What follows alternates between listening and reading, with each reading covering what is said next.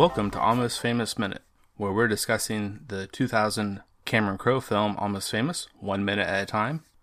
I'm Eric Nash from Watchmen Minute. I'm Aaron Stark, public speaker, motivational speaker, all-around iconoclast. Yeah, great to have you back, Aaron. This is minute Great 2. to be back. Yay. Great to be back. Now we get to where we're starting a little bit more of the actual thing. Yeah, getting into it with some good cast credits. So this minute 2 here on Wednesday starts with Almost Famous, written in pencil on yellow pad of paper, and ends with Noah Taylor being written on the same pad. And Noah Taylor is the actor that we saw a picture of in that first minute in the drawer or what have you, somewhere. But we get the name of the movie actually written here right off the bat, and it was untitled. The original version that was released many years later. I do have on Blu-ray, and I've watched at least a couple times, I believe now. And that's a whole 42 minutes longer cut. Wow, I don't think I've ever seen that cut. Okay, yeah. Yeah, it's pretty interesting, but I'm kind of glad we're doing the theatrical. You know, it's a tighter movie this way, and there's just a lot of more things that just don't really help a whole bunch with the overall story. Are just interesting extra things, I think. Yeah. Most deleted scenes are deleted scenes for a reason. Yeah, they're usually pretty good calls. The one biggest one I'm not crazy about is Batman v Superman. that director's cut sentence, really helps it. That sentence is true just as a whole. The one thing I'm not very, very good about was Batman v Superman. Say that sentence as it is, and that's still true.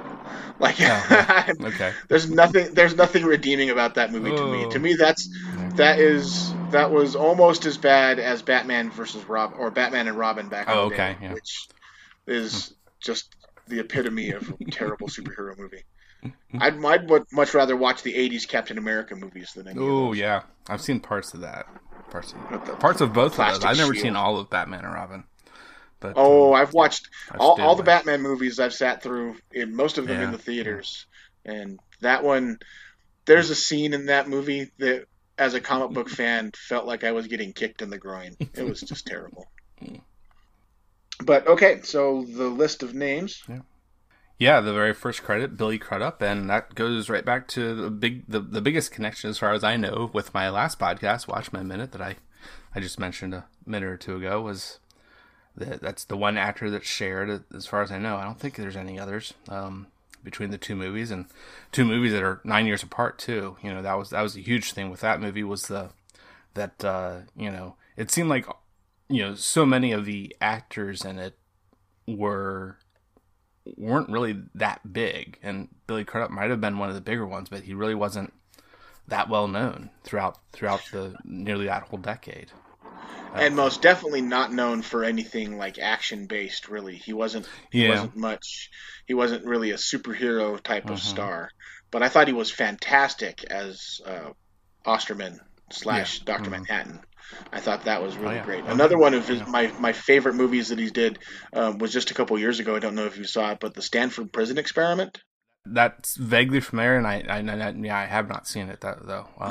It's such a great movie. It's based on an actual psychological experiment where they made a fake prison. They built a fake prison in a college, and it was really well done. But he's an excellent actor, and I think he does such a good role in this movie. I love that he has a bit of arrogance and kind of a swagger to him that is quite endearing. And then up next we have Frances McDormand. Do you have anything about Billy Crudup? No. Let's move on here. Yeah, Frances McDormand. Yeah, she's huge in my book because I'm a pretty big Coen Brothers fan, and she's even, at least as of this time, I don't know about when this was shot, but at least these days, she's married to one of the two brothers, and hence all the roles that she's been in there. I mean, if they're they had a romance blooming back when she was in a lot more of their movies. But she was in one of the more recent ones, that Hail Caesar, is on a smaller side of roles, but. She's been in some fantastic films. Fantastic. Yeah. Well, I mean, the big breakout with them is with her and them is Fargo. Well, Fargo, but right before that was, or not right before that, but about 10 years before that, you have Raising Arizona. Right, and that's my true first intro to them, and love of them is high on my list. It's such a. I've even gotten into something of a internet argument with person or more about it being. I really want to consider that Raising Arizona that a screwball comedy, which is much more prevalent to being in the 30s and 40s. I would agree with the screwball comedy assessment on that. Actually, I think that especially Nicolas Cage's character in that movie has a very Buster Keaton-esque kind of attitude to it. I think that's a good assessment of that. Yeah, and then of course she has the massive deep hits like Mississippi Burning, which was so absolutely powerful. She's such a good actress at bringing out the emotional depth of characters, But she also plays in a bunch of lighter fare too. Like she was in Transformers: Dark of the Moon. Oh, I've not seen that one. I've only seen the first Transformers and the most recent. That's not really, it's in a sense a Transformers movie, the Bumblebee one. I was impressed. Bumblebee impressed me. That one was not bad. Mm-hmm. Yeah. But Frances McDormand was fantastic. Then we got Kate Hudson. And this, I believe, is her first movie. Well, and at the time, it was a big thing to be known as Goldie Hawn's daughter. Yes. And I think she's gone on to do some pretty decent stuff. I haven't seen much of it. I've actually even only seen 10 minutes of 10 minutes, or is it a tenth of a segment of How to Lose a Guy in 10 Days for another Movie by Minute podcast where I was brought in, and I went ahead and did some guesting without having seen a movie. We do that sometimes in the Movies by Minutes group, and I believe we have some guests that at least that I think are trying to watch this movie, but hopefully they're able to find it and so forth in some way, whether it's hopefully it doesn't cost them too much. But some people that we will have on that will be pretty new to this, at least I should say. Yeah, the most I remember Kate Hudson for was that she was absolutely gorgeous in this movie. I had a crush on her. The reason why I loved this movie and watched it so much was honestly because she was so beautiful. Mm-hmm. And I was a teenage boy, and I just fell in love with her. They really used that in the marketing. They did. Some of the marketing where they're really focusing so much on her compared to... Well, and the box cover of the movie that I had was her face. Mm-hmm. So... Yeah, there's the face one, and then there's the poster, what have you, marketing that's her more showing a bit more skin and so forth, more of a full body shot, Yes, and then the other thing that I know her for is that she was married to the lead singer for the Black Crowes. Oh, that's right. Yeah, Chris Robinson. Yep. Mm-hmm. Yep. So, and then moving on, next we have Jason Lee. One of my favorite actors. Yeah, and I was actually talking about him a little bit in relation on another podcast that I think I guested on recently, and yeah, he's a big standout in this one, and pretty much every other movie I see him in, especially the Kevin Smith, where he got really, got to start with Mallrats. Yeah, he's been in a lot of Kevin Smith's movies, and he's one of my favorite actors all the way around. I even loved him in Earl. My Name is Earl, his TV show that he had for so long. And I think he's the only Scientologist that I enjoy watching. Yeah, right. There is that with the Tom Cruise connection yesterday. That is a bit of an issue I can have sometimes when I'm thinking about some actors. and so forth. Yeah, sometimes it's hard to separate out their work, but I can with Jason Lee because he's so good in his roles, and he's a good advocate of nerd culture. And as a big comic book fan, he's a good spokesperson for that whole culture, really. So yeah, and I loved. He's had a good mix of roles. I liked him in Dreamcatcher. I liked him in. I thought that he did really good in that one. He's the villain in The Incredibles. Yeah, right. Yeah. Well, and then we already talked about it a little bit yesterday. Vanilla Sky. He's like a friend role of Tom Cruise's character in that. You're not a big role in that, but it's interesting that Cameron Crowe got him for both of these in a row. Yep. So I just saw one weird fact about Lee. His name of his son. And I never want to make fun of anybody's name because we don't get chosen by the names we give. Yeah, we're given. But he chose to name his son Pilot Inspector. Oh, okay. Yeah, Pilot Inspector Lee. Interesting. Yeah, that'd be an interesting life. Oh, or you go by initials. He might go by his initials, PI maybe. There you go. That this wouldn't be that bad initials. And it looks here that as of 2016, Lee left the Church of Scientology. Oh, yeah. So, there you go. Good for him. Yeah, it's always good. The only other biggest thing of note that I'd like to mention is prior to him getting into acting, he was a skateboarder. Yes, and a really good skateboarder. Yeah. Yeah, he was actually, even after he went to acting, he was on the the Tony Hawk Boom Boom Huck Jam tour for a long time. Which has to be one of the best names of any public gathering. Yeah, right. And then we move on to Patrick Fugit. Playing the young, or not the older of the two William Millers that we see throughout, who is the stand-in for Cameron Crowe. Yes.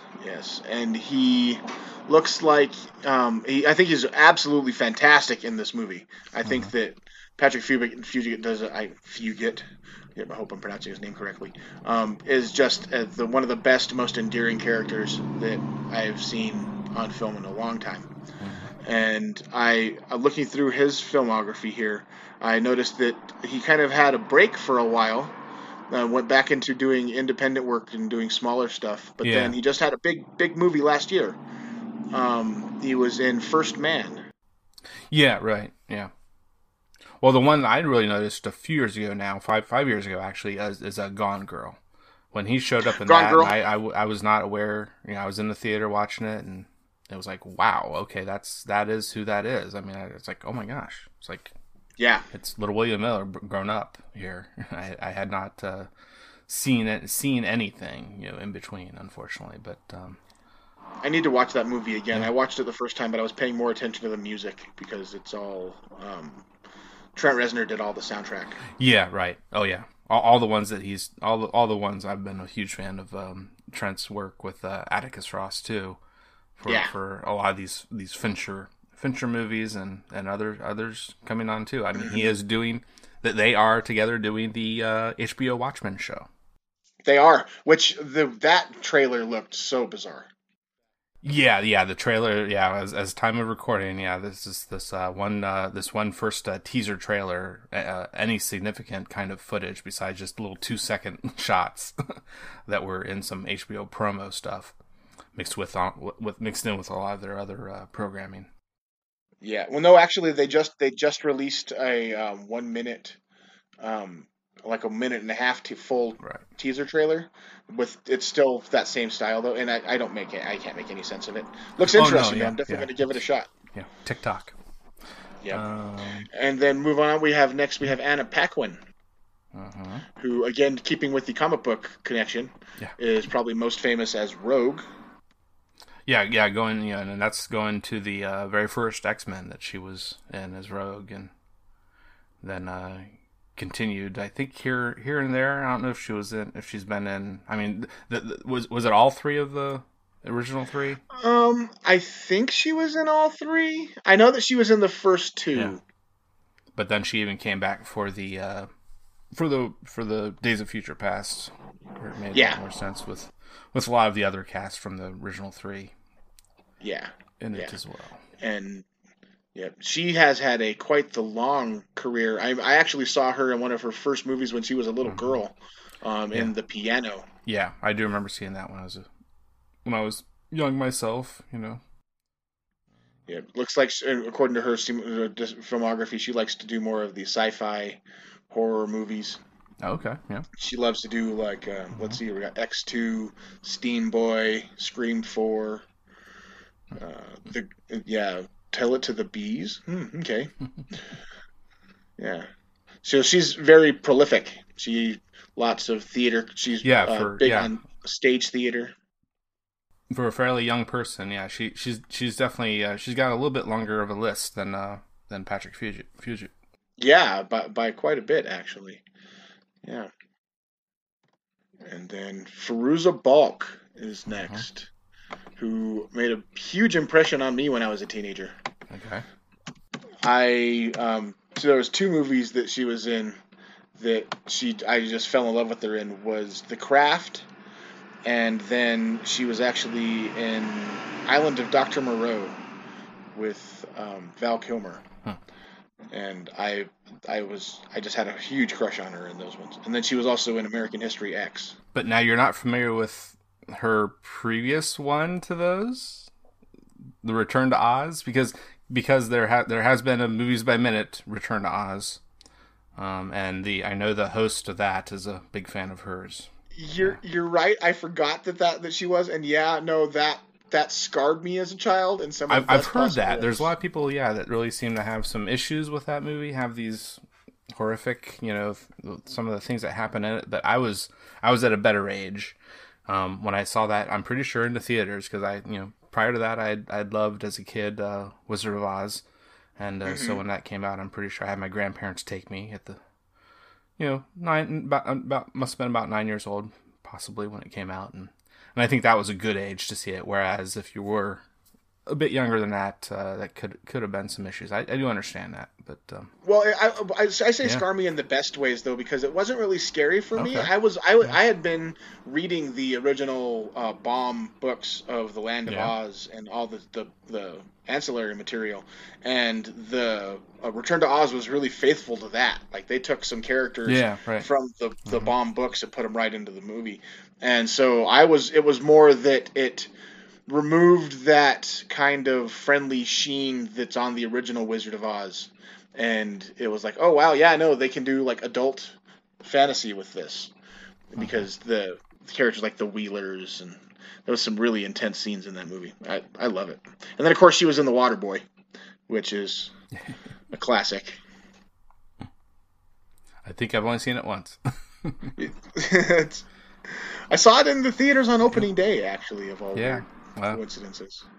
Yeah, she actually has quite the filmography too. She's been very active. She just had a movie come out this last year, Hell is Where the Home Is. Lots of TV appearances for that too. And then finally here we got Noah Taylor. Noah Taylor that I mentioned at the top of the minute with our starts and ends with. And lately he has just been killing it on Preacher as Adolf Hitler. I didn't even realize that was. It took me a while. Him. Yeah, when I was watching, I watched those as it came out. I was like, wow. I think I was like, boy, that's that guy that played the manager in Almost Famous. But he was also Mr. Bucket in the new Charlie and the Chocolate Factory movie. Yeah. Which I can't admit to ever having put myself through. I'm too much of a fan of the original. Yeah, right. Well, and so much with Burton and him doing, also I think before Charlie, or was Alice after? Alice before or after? Let's check here. Alice was. Looks like Alice was. Just all three of those essentially that he's done. That are kind of these for Tim Burton's. Yeah, it was right. I think it was right after, because Charlie was first and then Alice. Yeah. And then now he just ruined myself to watch more than 5 minutes of any of those. Then he just ruined Dumbo Really, yeah, and then I had such high hopes. I mean, seeing the trailer, for the very first time in the theater, watching something a good year ago now, probably, and that was heartbreaking for me. That it looked so good, looked so promising. I've just been hearing not too good things. And then you see the trailer for The Lion King, and you're like, they could totally do an actual Dumbo. Like, why don't they just have the actual elephant and the crows and the mouse? And why does there have to be a love interest? And why is there an evil circus manager? Like, there doesn't have to be any of that Tim Burton-ness. They can just be the movie. But, yeah. So then the other thing for Noah Taylor here is, again, a second person besides Jason Lee in Vanilla Sky. Wow. He's like the guy behind the scenes, pausing the time and whatever when it's getting really out there later on in the movie. There seems to be a lot of crossover between Cameron Crowe movies and comic books movies as well. A lot of, although nowadays, I guess that 6 degrees of separation has gotten much smaller because nowadays everything is a comic book movie. Do you have anything else? I think that's it as far as I'm concerned for Noah Taylor. And as as I said, that was the ends with Noah Taylor on this. Let's see, is actually, it's actually on the screen at that moment. In between some of these, every now and then there's a couple in a row that are on the legal pad. But then there's a cutaway to more of that stuff, whether it's in the drawer or maybe on the desk or somewhere, of this memorabilia and writing utensils and different things. It's not all just concert tickets, and got a few other little bips and bobs of things that you might find in a desk, Mm-hmm. Yep, and I think it kind of shows the disorganization that we're going to see with Patrick Fugit's character. That there's going to be a lot of things thrown around, but a lot of cool memorabilia and a lot of cool moments to pay attention to. I mean, right at second 35, you got a red die, Mm-hmm. and 6 is pointing up. Does that mean something? That's what we'd say about today's movies. Things like that would really mean something. But I mean, for his stuff, I mean, it's all his personal effects stuff that he, just created these shots from his own memorabilia. That besides the photo of Noah Taylor's character and the basis. The Stillwater and the Stillwater mock-up. Right. Yep. Okay, and we'll have a little bit more of the cast credits tomorrow, I believe. The only other thing to, I think, really talk about this minute is again a more personal thing here for Aaron. If you have anything you want to talk about yourself, things that you do, that you're involved in, projects that you have going on, that'd be great if you want to tell the listeners about that kind of stuff. Well, I just would like to say that if anybody wants to follow me, please come find me on Twitter at StarkAuthor or StarkDad1313. I also run a Facebook group called You Are Not Alone. That's all based on positivity and support for people who feel alone. And watch out for me. Google Aaron Stark or I Was Almost a School Shooter, and you'll see all the stuff that I've been doing.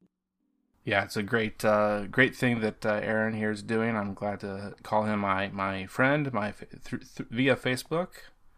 We came across each other some time ago, and he's doing some great things with his story. And well, thank you very much to the issues at hand in today's world. Thank you very much. Just trying to help one people at a time. That's great. Yeah, that's wonderful. Okay, so I think we're going to wrap this up, but it was minute 2 here on Wednesday. We'll be back on Friday for minute 3. Until then, it's all happening. It's all happening. I am a golden god! Yeah! And I was born in the backseat of a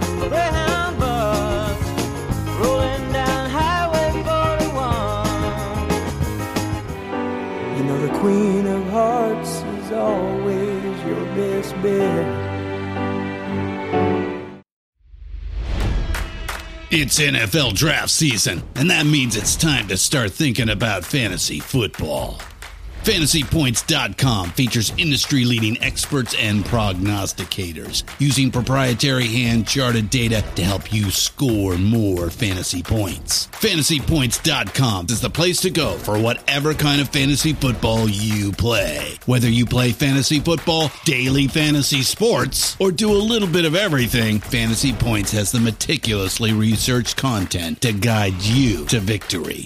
And why wait for the fall? Fantasy Points also covers the new spring football league, the UFL. Join the guru, John Hansen, Scott Barrett, Joe Dolan, and other massive names in the fantasy football universe with an exclusive offer. Use code Pantheon for 15% off any Fantasy Points package, including the all-in package, with access to every article, tool, and data nugget that Fantasy Points has to offer. That's FantasyPoints.com and code Pantheon for 15% off at Fantasy Points. FantasyPoints.com, code Pantheon. Score more fantasy points.